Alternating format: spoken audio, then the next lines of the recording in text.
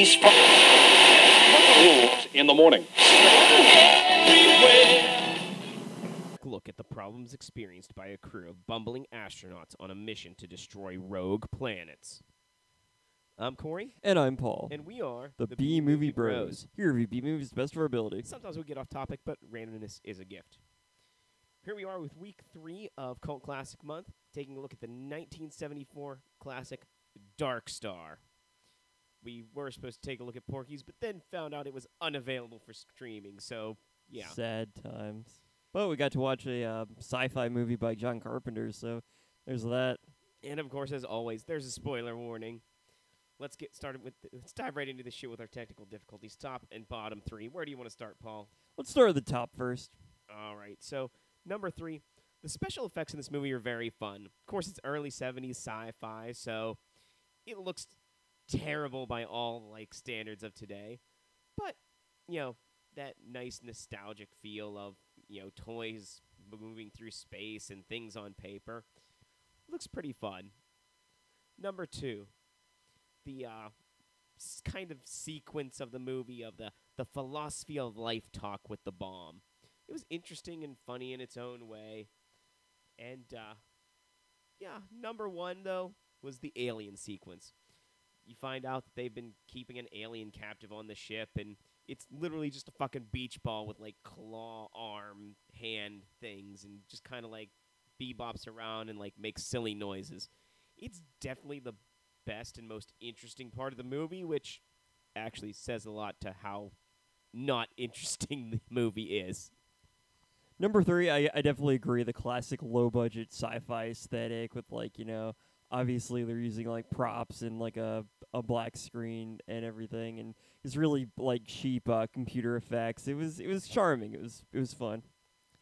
Number 2. It was overall a pretty decent parody of the low budget sci-fi films of the time. I mean, the jokes were relatively funny, and you can definitely see what they were going for. And number 1, the alien beach ball was really funny. Definitely the best part of the movie. It was close between that and the philosophy discussion with the bomb, but I'd say the alien beach ball was just really funny. Well, on to the bottom. So for me, number 3, what a mundane life these astronauts live. And I know that's the point of the movie, but it leads for some really boring most of the movie. Number 2, in going with how boring it was from, showing the Monday, day to day, just clicking buttons and sitting around life that these astronauts have, it literally put me to sleep. I could not finish this movie in one go. And the movie was only, 80 minutes long. Number 1, the dialogue is very muffled and really hard to understand at times. And unfortunately, oh yeah, by the way, the description of the movie was from Peacock, which is where we watched this. And on there were no subtitles. So my eyes could not help to alleviate the issues my ears were having figuring out what was being said half the time in this movie. Number 3, there's really not much of a plot for the majority of the film. It's just them being in a ship, which, all right, cool, I get it. It's supposed to show how boring life of an astronaut would be, but I don't know. That's kind of a complaint a lot of people have about what's that one? Seinfeld?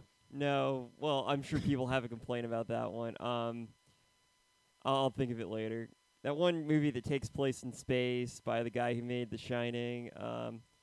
Interstellar? No, not Interstellar. Are you kidding me?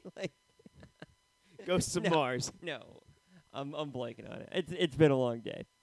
But anyways, I'm just not into people not doing anything and floating, and it's just kind of boring. Number 2. So the characters are basically pretty interchangeable. I actually got them confused at a few times, and you could have put any of them at any point anywhere, and it wouldn't have really made a difference. I thought it was just the same guy wearing 4 different uniforms. It may as well. It may have been. And number 1, it's so slow paced and boring that you're just waiting for something to happen, and yeah, I get that's the point, but it's a stupid point. Like so many like films make it's like, oh well, this is shit on purpose. Well, it's still shit, so you don't get any points. Like unironic, boring is still boring. John Carpenter, thank you Ironic. for going back to horror Yeah, or most into definitely. horror or whatever point in your career 1974 was.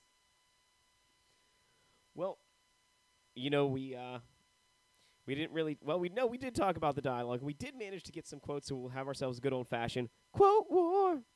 Quote war. We'll quote this movie back and forth. You tell us who had the better quotes. I'll get us started with glow with all the colors of the rainbow. Now it's time to go sleepy bye, you worthless piece of garbage. When I brought you on the ship, I thought you were cute. You have no proof it is correct data. Why don't you have anything nice to tell me when you activate me? Phenomenology. That ends this episode's edition of Quote Wars. If you have a favorite quote from this film or anything else you'd like to say about it, please leave it in the comments below. It was 2001: A Space Odyssey. That was the movie where like nothing, where like people are just moving really slowly through space, and there's like a space killer computer system, and then a floating fetus. Yeah, that movie was really slow paced too. It was by Stanley Kubrick. That was the guy who made Shining. I knew I'd think of it eventually. So it's time to give this film a final take. Remember, friends, the final take is a score on our shot scale. Our shot scale is a reverse scale, 1 to 10, 1 being the best, 10 being the worst. How many shots do you need to get through this film? I give it a 6 out of 10. I give it a 4 out of 10. So Dark Star is a strange foray into space life and the day-to-day goings-on of astronauts. The movie is pretty much broken into a few sequences exploring what happens on a 20-year journey of discovery. At first, it's just mundane button flipping and trying to stay entertained, followed by a giant beach ball with clawed hands running amok, and finally, trying to dissuade a bomb from exploding while attached to the ship.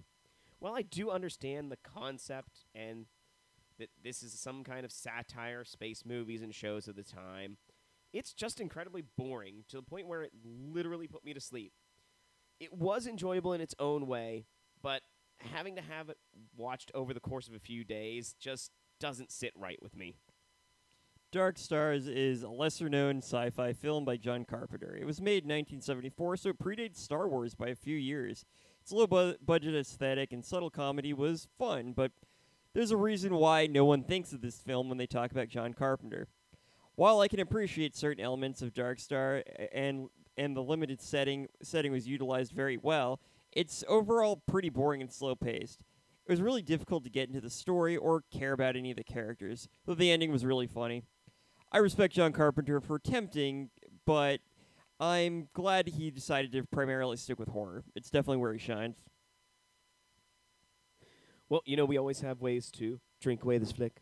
Drink away this flick. So come on and grab your drink. Let's drink away this flick. Bum bum bum bum. We use some drinking games for this film, but remember, friends, drink responsibly. Number 1, every time you see a new room, take a drink. Number 2, every time the alien hits someone, take a drink. Number 3, whenever someone puts on a star suit, take a drink. And number 4, anytime a bomb talks, take a drink. Every time you see a number, take a drink. Every time you see a magazine, take a drink. Every time something goes wrong at the ship, take a drink. And every time the computer talks to the crew, take a drink. And those are your ways to drink away this flick. If you have thoughts about this movie or anything else Beamer related, leave us a comment in either iTunes or SoundCloud. You can also email us at beamerbros@gmail.com, like us on Facebook at facebook.com/beamerbros, follow us on Twitter at beamerbros, on personal Twitter at beamerpaul. Check out all the content including reviews, interviews, and chats on our website beamerbros.com, where new shows each week. Want to help support the show? Consider donating to our PayPal or Patreon again. Links are right below. Well, we've come to the end of week 3 for Cult Classic Month. Let's rank these movies. In the number 3 spot, of course, is Dark Star. Number 2 for me, 13 Ghosts. Although it's a great movie, in the number 1 spot has to be Mr. Nasty, just because I could watch Mr. Nasty every day. Number 3, yeah, Dark Star. It was, I mean, I appreciate the attempt. I get what he was going for, but it just wasn't quite what I wanted, what I was hoping it would be. Number 2, Mr. Nasty. It's funny. I enjoy it, but I mean, I had to put 13 Ghosts at the top because I just found it to be a really good film. Oh, and I should note, I've never actually seen 2001: A Space Odyssey. I've just seen reviews of it, heard people talk, so I'm not actually knocking the movie. I've just seen a few scenes where they're just floating through space, and I've seen the space fetus thing, and everyone knows about Hal. So don't get pissed that I knock the movie. I've never actually seen it. One day we'll review it, but I'm just going on the little bit I know about it. Okay. I've seen like the first 10 minutes of it where there's like no dialogue or anything, and there's just like this giant space obelisk penis thing like coming out of the planet, and yeah, I was like, yeah, I'm not into this. Yeah, I know all the memes and certain aspects about it, but I've never actually seen the film, so maybe one day. Well, to conclude our cult classic month this year, we're going to take a look, hopefully, at the 1978 classic Eraserhead. The only thing of which I know that a local store used to have a DVD copy for like $90 because it was out of print or some shit. Yeah. So until next time, friends, be brave, be alive, and be back for more. You know, when they...